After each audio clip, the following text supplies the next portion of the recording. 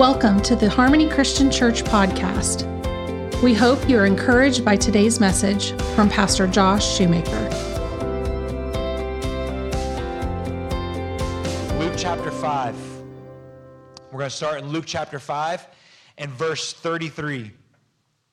It says this here in the New King James Version. It says, "Then they said to him," they being Jesus' critics, the religious leaders of the day, they said to him, "Why do your disciples of John fast often and make prayers?"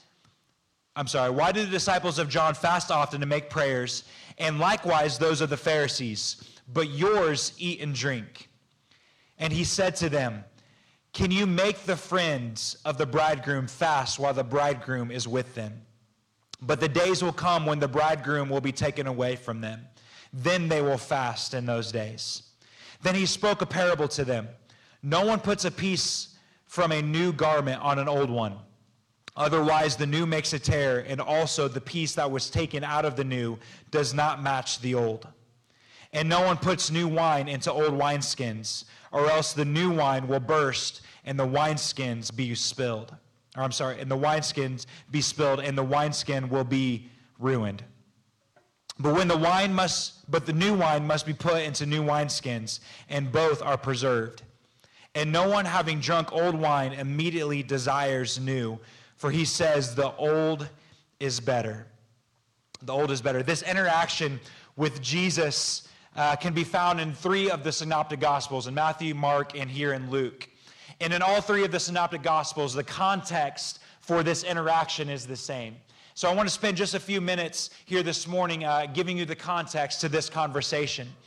It starts, it says, on a certain day, Jesus was in someone's house, and he began preaching, he began teaching. And as he began preaching and teaching, a crowd began to gather to listen.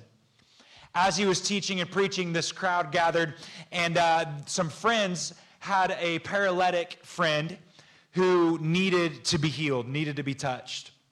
And so they began carrying their friend on the mat, and they try to make their way through the crowd. They're not able to press through the crowd, so they get creative, and they go on top of the roof of the house, and they begin pushing their way, breaking their way through the roof. How many of you know this story? Very familiar story. They begin pushing their way through the roof. They get through the roof, and they lower the paralyzed man through the roof, and Jesus says something interesting to them. He looks at the man, and he says, "Your sins have been forgiven." Your sins have been forgiven. Of course, the Pharisees and those who were there listening and watching Jesus preach were not happy that he said this.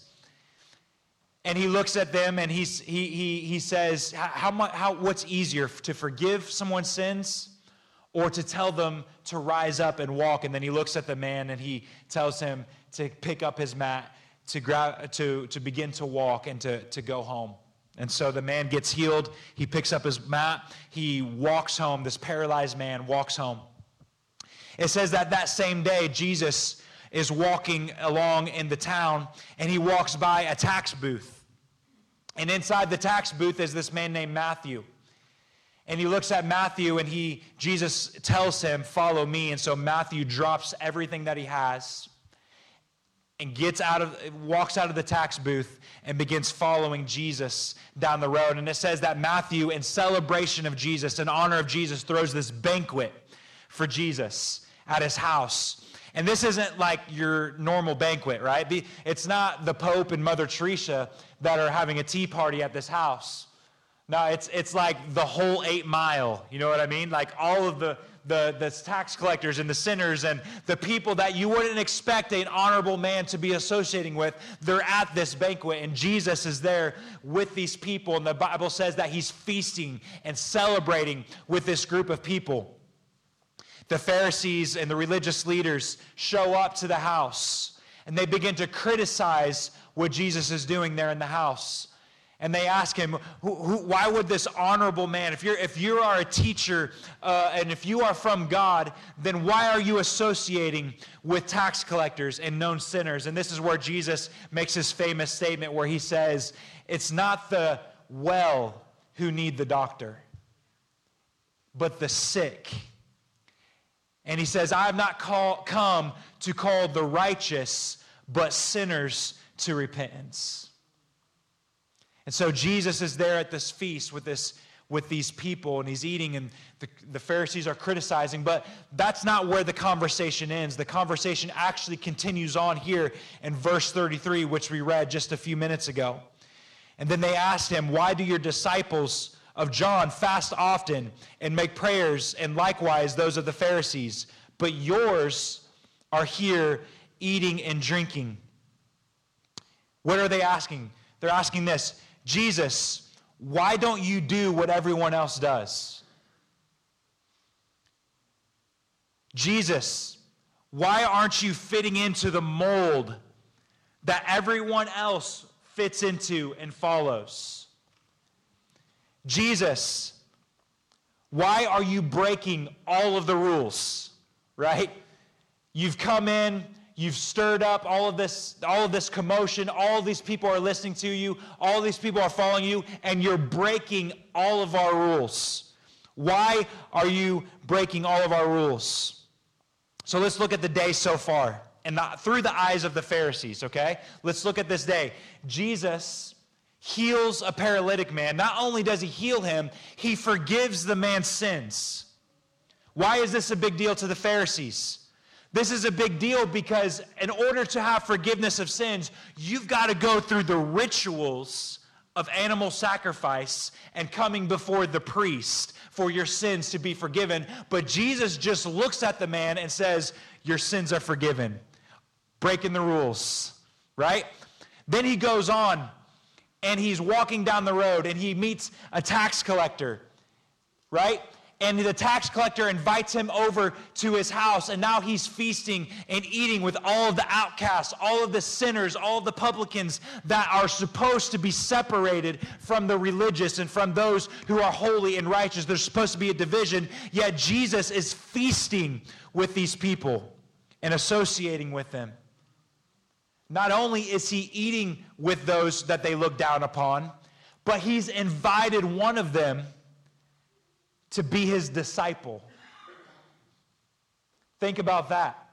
Not only is he associating with them, he's actually invited one of them to be one of his closest companions to follow and to teach.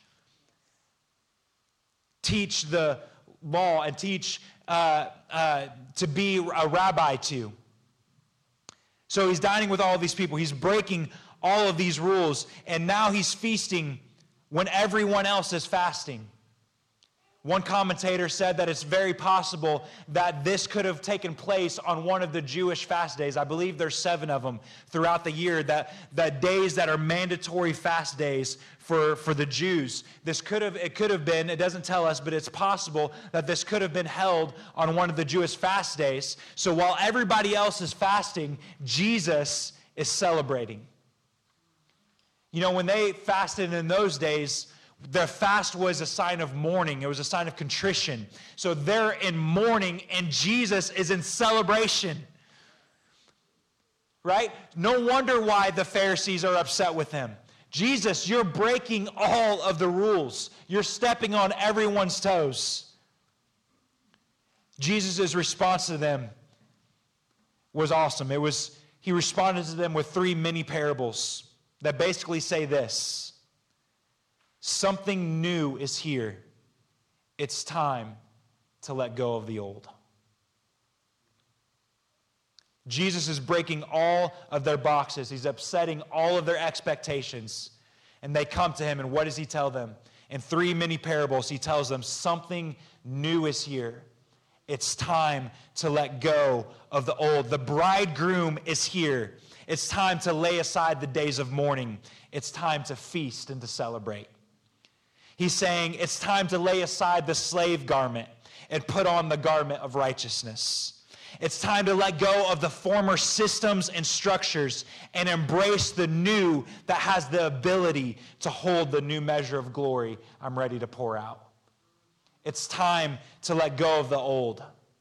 It's time to embrace the new thing that is here. This message that Jesus is teaching to let go of the old and encounter the new. This message would have been shocking to the teachers of the law because Jesus wasn't trying to add to their message. He wasn't trying to put a little cherry on top of the law. He wasn't coming in and trying to maybe to even rephrase what they were teaching.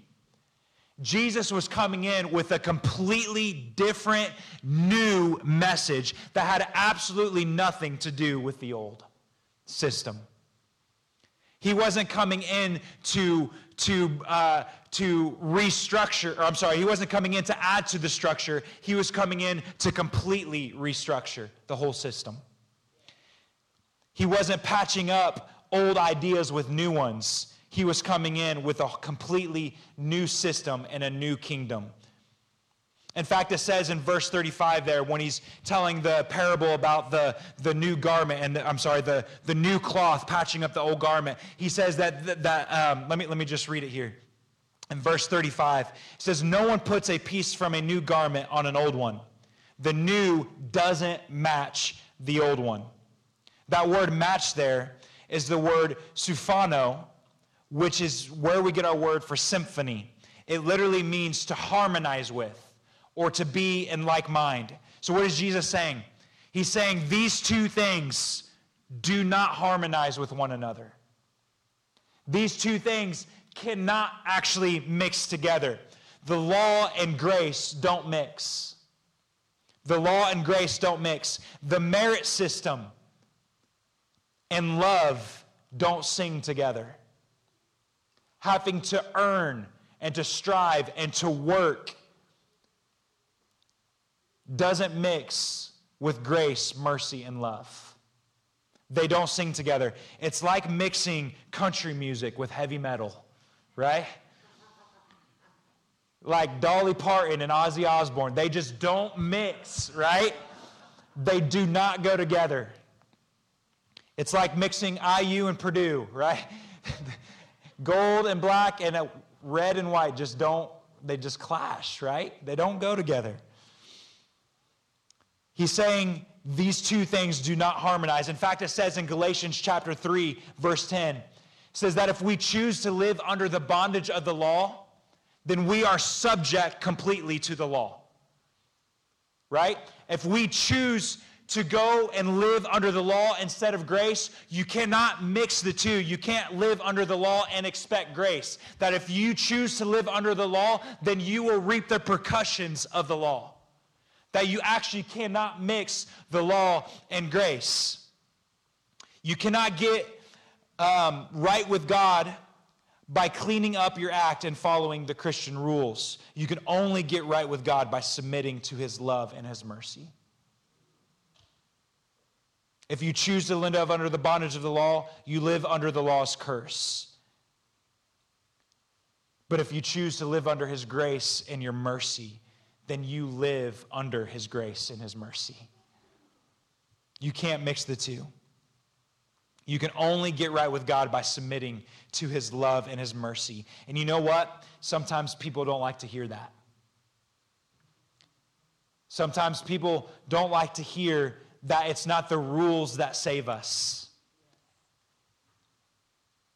And we get real good sometimes, I think, at mixing the law and grace. When we encounter somebody who is in sin or living a lifestyle of sin, what the first thing we do is try to tell them what they're doing wrong and they need to fix that. What are they doing wrong? We need to fix that. This is not biblical. This is not right. And we begin teaching them and preaching them what it should look like. Right? We begin bringing in the rules on what it should look like. When are we going to trust that the love and the mercy of Jesus is powerful enough to change behavior?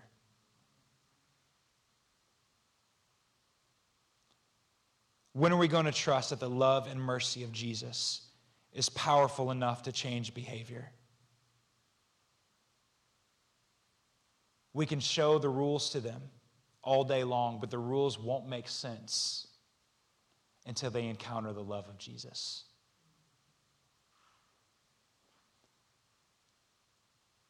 Romans chapter 1, verse 16 says, "For I am not ashamed of the gospel of Christ, for it is the power of God to salvation for everyone who believes." What is the gospel? For God so loved the world that he gave his only begotten Son, that whosoever would believe in him would not perish, but have everlasting life. It's the kindness of God that draws men to repentance. I want to remind you of something from this story. Matthew was sitting in his tax booth when Jesus called him. Jesus didn't walk up to him and go, "Hey, Matthew, listen, buddy, collecting taxes for the Romans is wrong. You shouldn't be doing this," right? What does Jesus do? Jesus just looks at him in his tax booth while he's ripping off the people, and he says, "Matthew, come follow me." And I believe in that moment, Matthew saw something in the eyes of Jesus that wasn't condemnation, it wasn't guilt, it wasn't a weight, it was love. And Matthew got up after encountering the love of Jesus, after seeing the love and grace of Jesus in his eyes. Matthew gets up out of his tax booth and leaves all of it behind and follows Jesus. His first encounter was love, and it caused him to leave all of the things that were breaking the rules, right? It caused him to leave all of the things behind that were wrong and that he shouldn't be doing because he encountered the love of the Father. When are we going to believe that the love and mercy of God is strong enough to break every bondage? It's powerful enough to change our behavior. Amen? I feel like I need to stick it right there for just a minute. The power of his love is strong enough to change any behavior. Some of you maybe are dealing with issues with family members. Maybe you're dealing with family members who are doing things that you know that they shouldn't be doing. They're living lifestyles that you know that they shouldn't be living, and honestly, they probably know it too. I want to encourage you this morning because you felt the weight of that. I don't know who this is in this room, but you felt the weight of that responsibility. I want to encourage you in this: love them.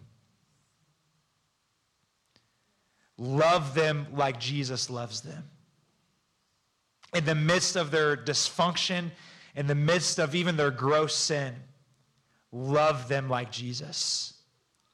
The power of his love is strong enough to break every bondage and every curse.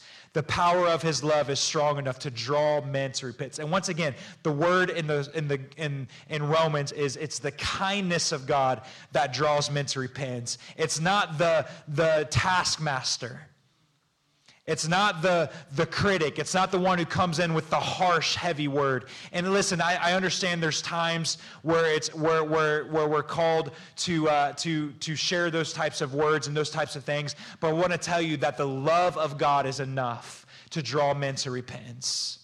Love that one who is in bondage. And watch what happens when they encounter the love of Jesus through you. Watch what happens when they encounter the love of Jesus through you. The love of Jesus, love and mercy of Jesus is powerful enough to break any sort of character flaws. Thank you, Jesus. Jesus was announcing that something new was here and that the old would not mix with the new. He gives us some more insight as to why the old doesn't mix with the new, with the image of the wineskin. And here's where I really was working to get to today, all right? I'm ready to start preaching now. We're what? I don't know, 10 minutes and 15 minutes? I lose track of time. You all wish I could keep track of time better, I'm sure, while I'm preaching. But we're here, we've arrived. The wineskin gives us some insight into what Jesus is talking about here. Wineskins, back in Jesus' day, were bag-shaped containers that were made from goat skin. And what they would do is they would put new wine, freshly pressed wine, into the wineskin in order for it for the fermentation process. As it was fermenting, it would release a gas called carbon dioxide. And what that would do is that gas would be trapped inside of this container, inside of the wineskin, and it would cause the wineskin to blow up like a balloon. And the wineskin would have to be able to stretch in order to process the wine. The wineskin would have to be able to stretch. Okay? What would happen is over time, wineskins, as they were used, would become brittle. It would become rigid and unbendable. Okay? So wineskins would become rigid and unbending, and it would lose its ability to hold new wine. Because again, as the new wine was fermenting, it would release that gas and it would expand, and the wineskin would lose its ability to stretch. Do you all feel where I'm going with this right now? The wineskin would lose its ability to stretch. So what is Jesus saying here? He's saying this was the problem with the Pharisees. They were so committed to their old wineskin that when new wine came, they were unable to carry it. They were so committed to their old structure and their old system that when something new and more glorious came, they were unable to contain it because they were unwilling to give up their old, brittle, unstretchable wineskin. But here's the thing. This isn't just a problem for the Pharisees.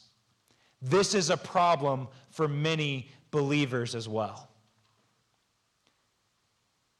We get attached to our old wineskins. We get attached to our old systems and our old structures and our old traditions, so much so that when God wants to bring in a new wineskin that can hold new wine, we refuse the wine to hold on to our new old wineskin. God is ready to pour out new wine, but we have fallen so in love with old wineskins that we refuse to exchange it for new, and therefore we disqualify ourselves from receiving new wine.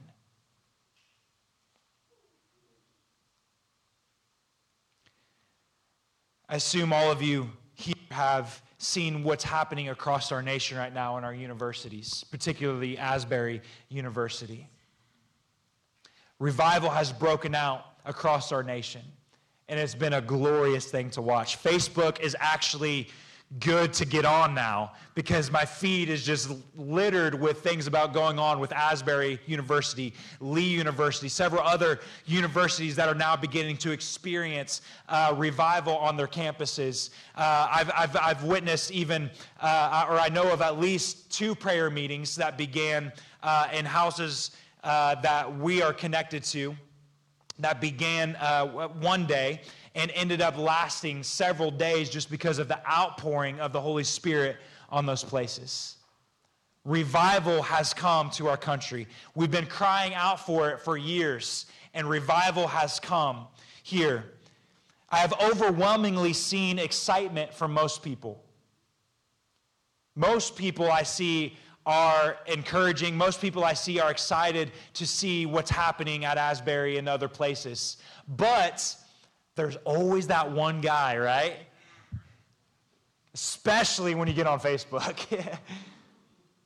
So overwhelmingly, I've seen people who are excited and are thrilled about what's happening, but I've also seen the critic. And I've seen it from every side and every angle. I've seen Pentecostal, charismatic people who are upset because it doesn't look like Azusa Street. Like, is this really a revival? I don't see too many people falling out in the Spirit, right? Like, is this real? You know, and they're criticizing because it doesn't look like their old wineskin. Yes, on the other side of the coin, I've seen people who are complementarian, who are upset and saying that it's not a real revival because they have women on stage helping to lead the revival.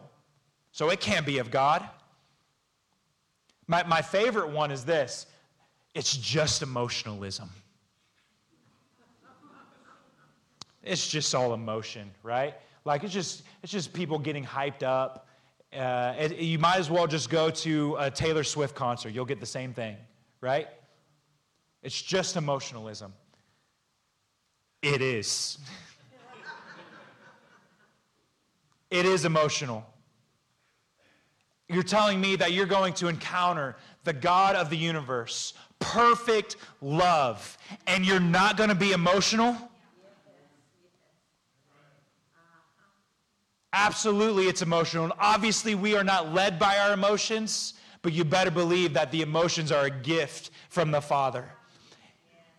And we are going to experience emotion. When true revival comes, if there's not emotion, that's when I begin to question if it's real. But you have all of these critics criticizing it. And why are they criticizing it? Why are they coming against a move of the Holy Spirit? Because they cannot let go of their wineskins.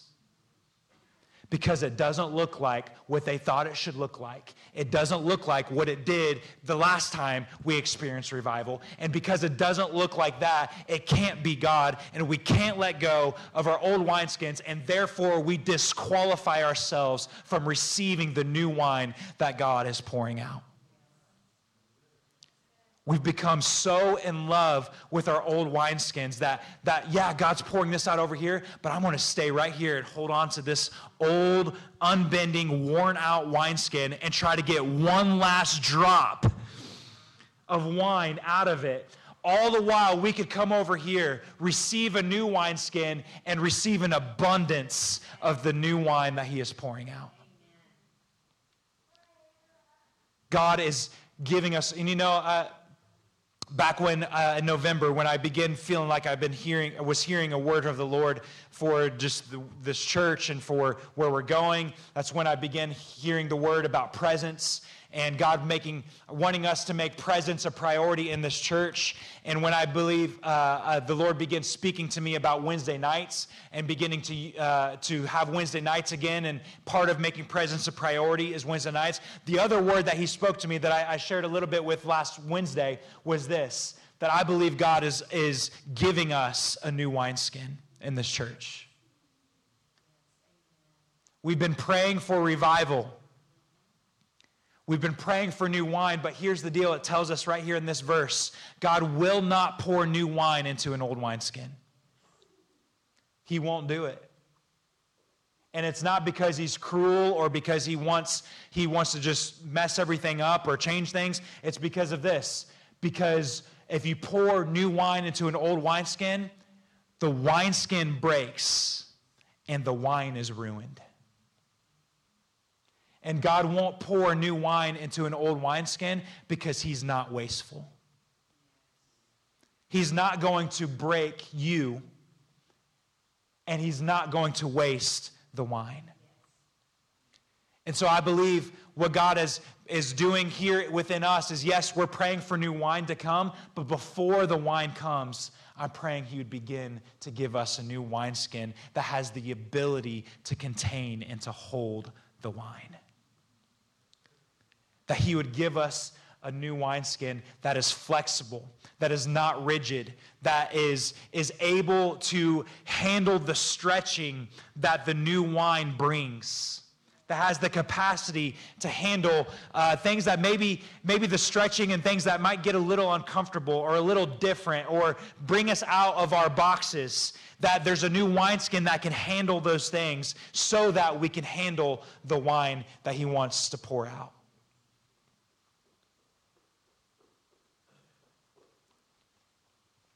Thank you, Jesus. Here's the deal. The wineskin, we get so attached to our wineskins. But the wineskin, the whole purpose of the wineskin has one purpose: to hold the wine. The whole purpose of the wineskin is to hold the wine and nothing else, right? But we've become so in love with our wineskins, right?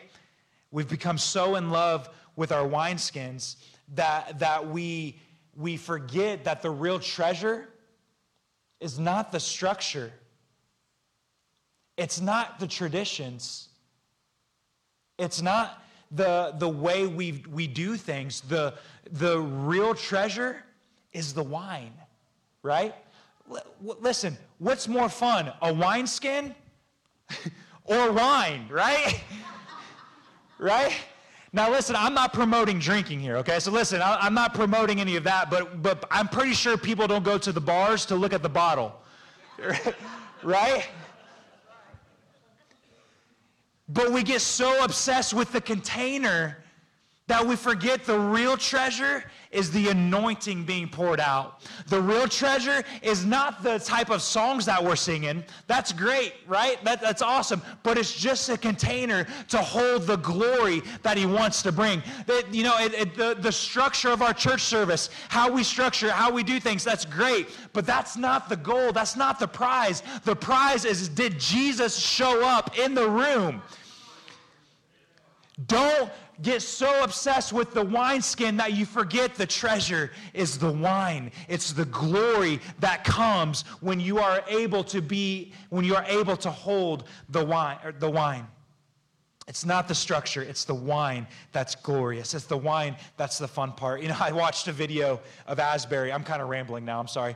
I watched the video of the revival in Asbury just last night, and they were singing the doxology.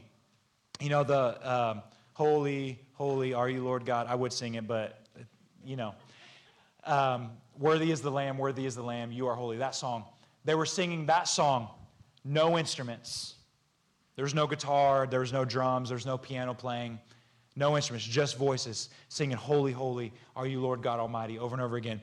Singing that song, no other parts of the song. No, I don't know if there is any other parts of that song, but they didn't go any other part. I've never heard any. Is there other?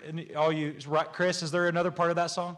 Paul, maybe a little more. Yeah. Well, they didn't sing that part. It was just that part, over and over again for over an hour. Over an hour, just holy, holy are you, Lord God Almighty. Worthy is the Lamb. Worthy is the Lamb. You are holy. Holy, holy, holy is the Lord God Almighty.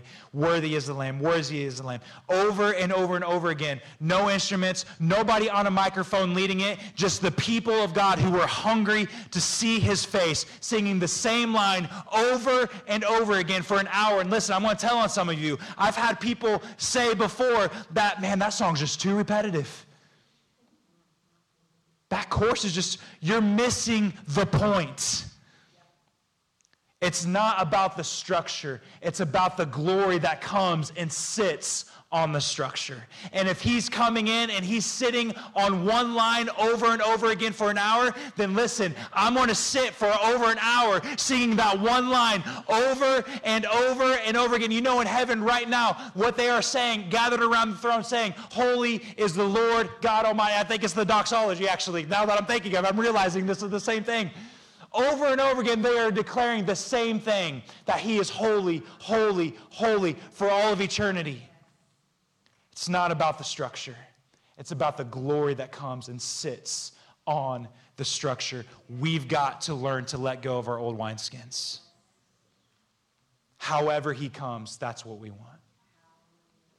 However he comes. In 1 Kings chapter 19, Elijah, I'm almost done.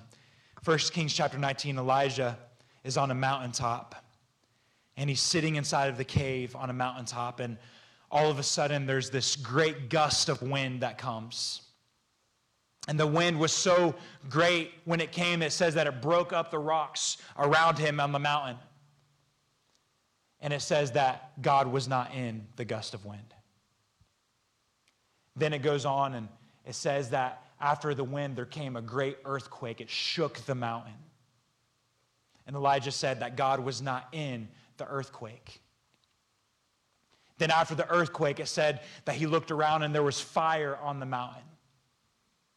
And he said, God is not in the flame. He's not in the fire. And then what's next? Then he hears this still small voice, this whisper. And Elijah says, grabs his mantle and he wraps the mantle around his head. And he walks out to the mouth of the cave. And he begins to listen to the whisper of God. Listen to the voice of God in the whisper. The point I want to make with this story is this. that God wasn't in the fire, he wasn't in the wind, he wasn't in the earthquake with Elijah, but he was in the fire for Moses. When Moses saw the burning bush, God spoke to him through the burning bush. For Elijah, he wasn't in the fire, the wind, or the earthquake, but on the day of Pentecost, they heard a sound of a rushing mighty wind that swept through the house. And it says that clothed tongues as a fire danced upon their heads. He wasn't in that for Elijah, but he was in that for those that were there on the day of Pentecost. And another passage after Peter and John just got questioned by the Pharisees for healing the man at the gate called Beautiful. It says that they come back to one of their companions' house, and they begin praising God and praying. And it says that the place that we're in was shaken, and they all received the Holy Spirit. He wasn't in the earthquake for Elijah, but he was for Peter and John and the other disciples who were there. What am I saying here? That he may come in different ways. But who cares in what way he comes? I want to be where he is now. He may have come in the fire at one point in time, but if he's in the wind, I want the wind. He may have came in the earthquake, but if he's talking to me in a still small voice, guess what? I don't care about the earthquake. I want the still small voice. He comes in different ways, and it doesn't make those systems or structures bad or wrong or evil or any of those things.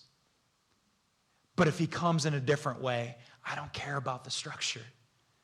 I just want him. I want the wine. I want the glory. I want to be where he's at and hear how he's speaking in that moment. He's in charge. He's in charge. I don't want my preferences and desires to be in charge. I don't want my own longings and those sorts of things to dictate what he can and can't do. He's in charge. He gets to decide how he comes. And our job is to not fall in love with the wineskin, but to follow the wine. Where is he pouring out? And I'm going to position myself. I'm not going to make him try to fit in my old wineskin. I'm going to position myself where he's pouring out. And I'm going to be obedient to what he's doing and what he's saying and how he's moving. And you know what? It may get uncomfortable. There may be times where I'm like, well, okay, this is a little different, right? There may be times where I'm like, that's not the song I would have sang, right? But part of having the new wineskin is being flexible enough to say, I don't care what holds the container. I just care what's in it. And I'm going to remain flexible and unrigid and unmoved, I'm going to remain flexible and able and pliable to be able to receive what he has to pour out. Whatever it is, whatever it looks like. Whatever it is, whatever it looks like. Let's go ahead and stand together.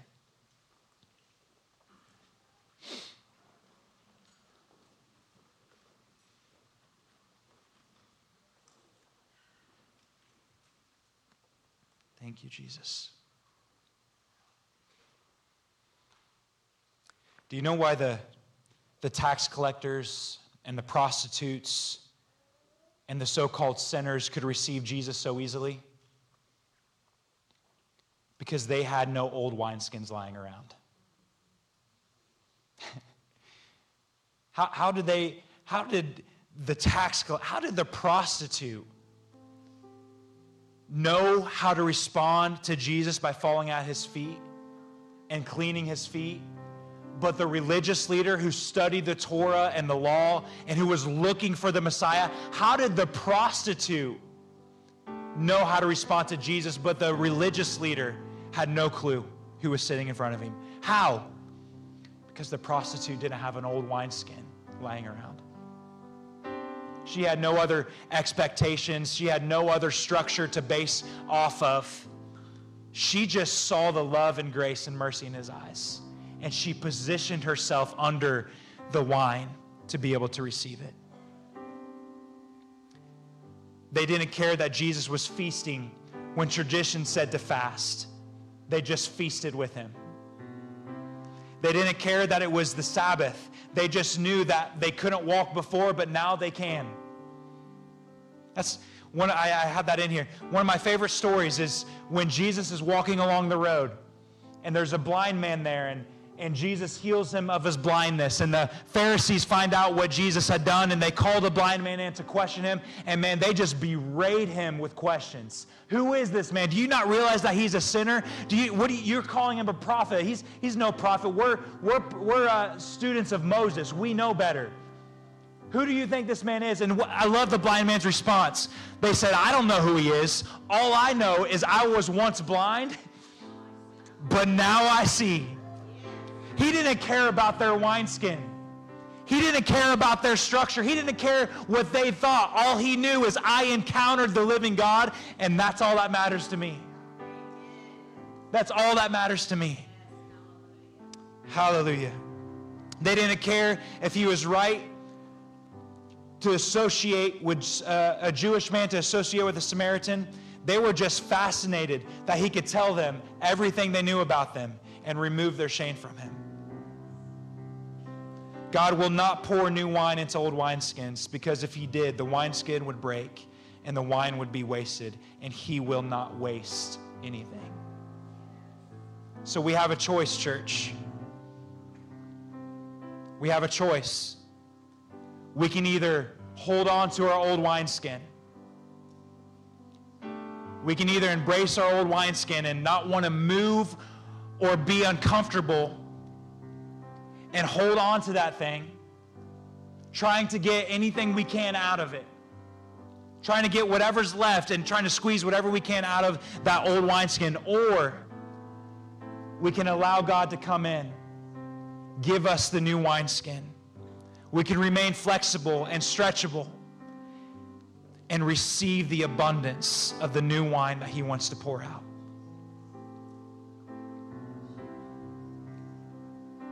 I don't know about you, but I want the new wineskin. I don't know about you, but I want the wine that he has to pour out. I don't want to miss what he's doing in our world right now. I don't want to miss what he's pouring out at these college campuses and in these other houses of prayer. I don't want to miss those things because I'm too committed to my structure. Because I'm too committed to what I think it should look like and sound like. I just want to position myself under him and receive whatever it is he has to pour out.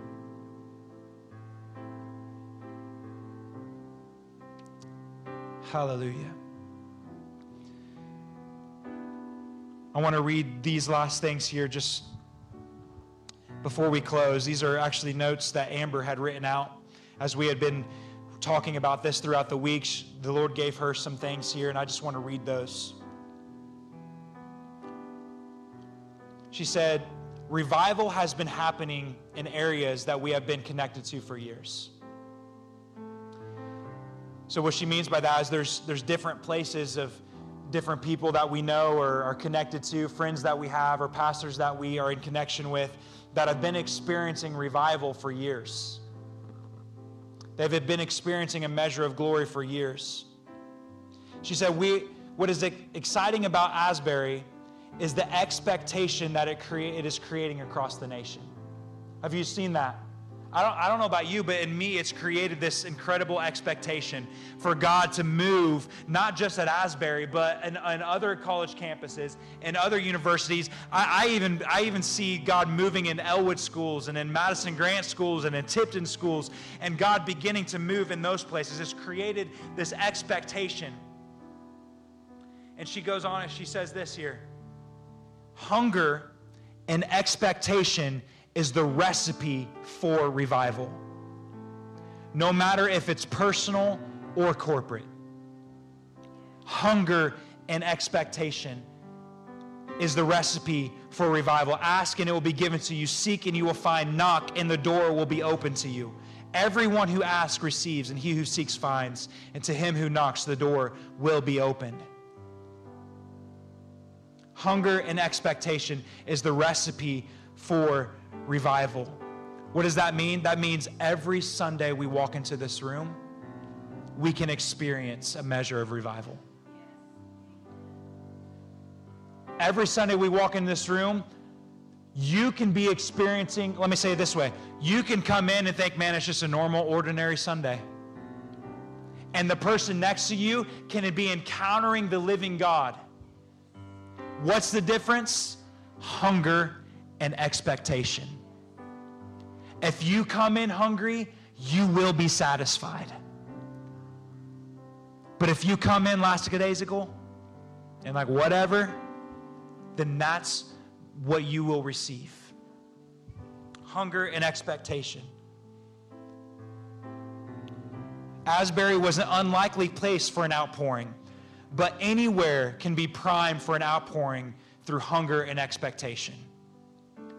Churches all across the nation are holding prayer services and additional services in light of what is happening, and it's expectation that is causing that to happen. Sometimes we treat revival as some lofty prize that's unattainable, but it was available at different times and in different places in history. We act as though the Father has been sitting back passively, not willing to visit the cries of his children till he feels like it. Instead, he has been waiting for open hearts.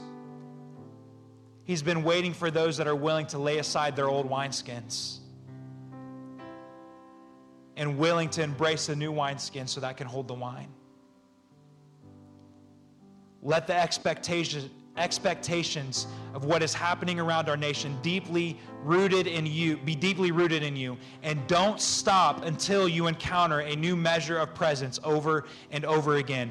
Don't sit back talking about how cool it is and how awesome it is that people are experiencing revival. Jump in the river. Harmony, I want to jump in the river. I don't think it's any coincidence. I said I was almost done 5 minutes ago. I promise this time. I don't think it's any coincidence that we begin our Wednesday night services the same week Asbury breaks out in revival. I don't think that's a coincidence. We honestly, I planned on starting them last month, and but I didn't have a chance to talk to our board yet and run everything through them and do all those things. So it ended up being February, and I told our board, I said, I think it's going to be next week. We're just going to do it, right? We're just going to jump in next week. Had no idea what the date was. Didn't plan for that. Wasn't a special date or anything to us.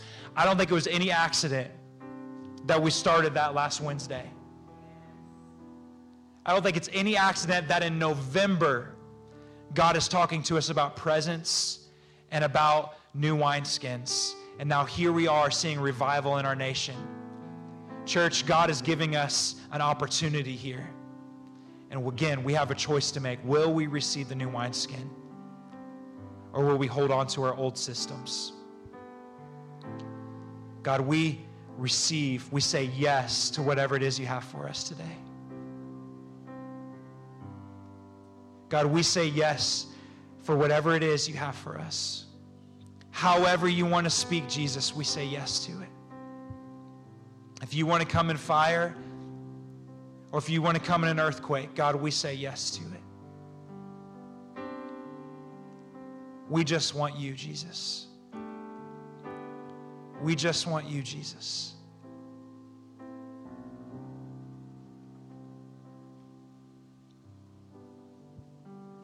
We just want you, Jesus.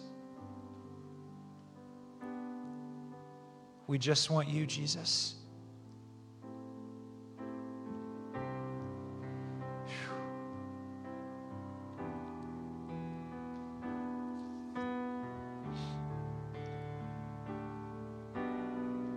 Hallelujah. God, we pray even right now in this moment. God, we open our hearts right now, even in this moment, Jesus. Normally, right now, we would close the service and we would go eat at the Mexican restaurant. But God, if you want us to wait just a few more minutes, God, we say yes.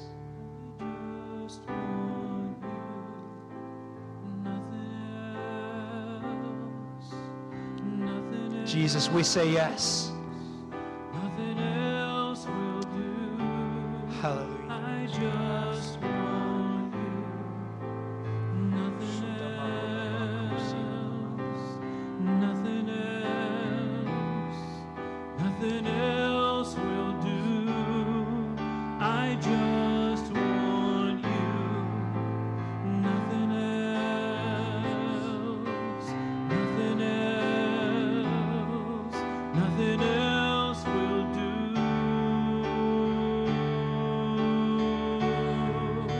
I'm caught up in your presence. I just want to sit here at your feet. I'm caught up in this holy moment. I never want to leave. Oh, I'm not here for blessing. Jesus, you don't owe me Yes, Jesus. anything Father, we release hunger right now in Jesus' more name. than anything. We release hunger right now, hunger for the things of God right now in Jesus' name, all across the room. Hallelujah.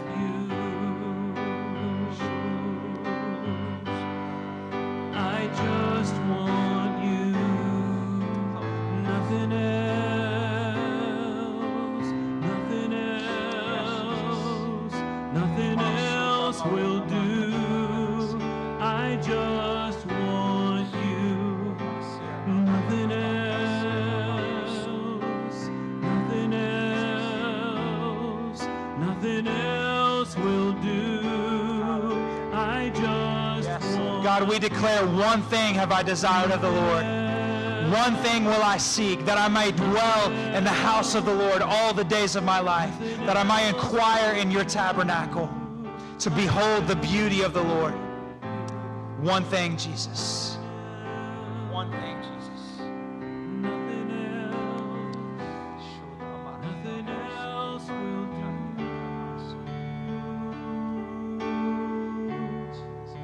I'm caught up in your presence.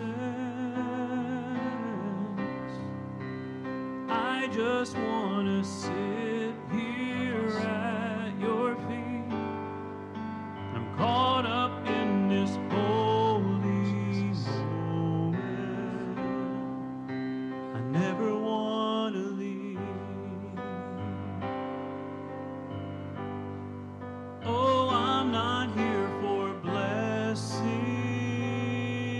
blessings. Jesus, you don't owe me anything more than anything that you can do. I just want you. I just want you. Nothing else. Nothing else. Nothing else will do. I just want you. Nothing else. Nothing else. Nothing else will do. I just want you. Nothing else. Nothing else. Nothing else will do.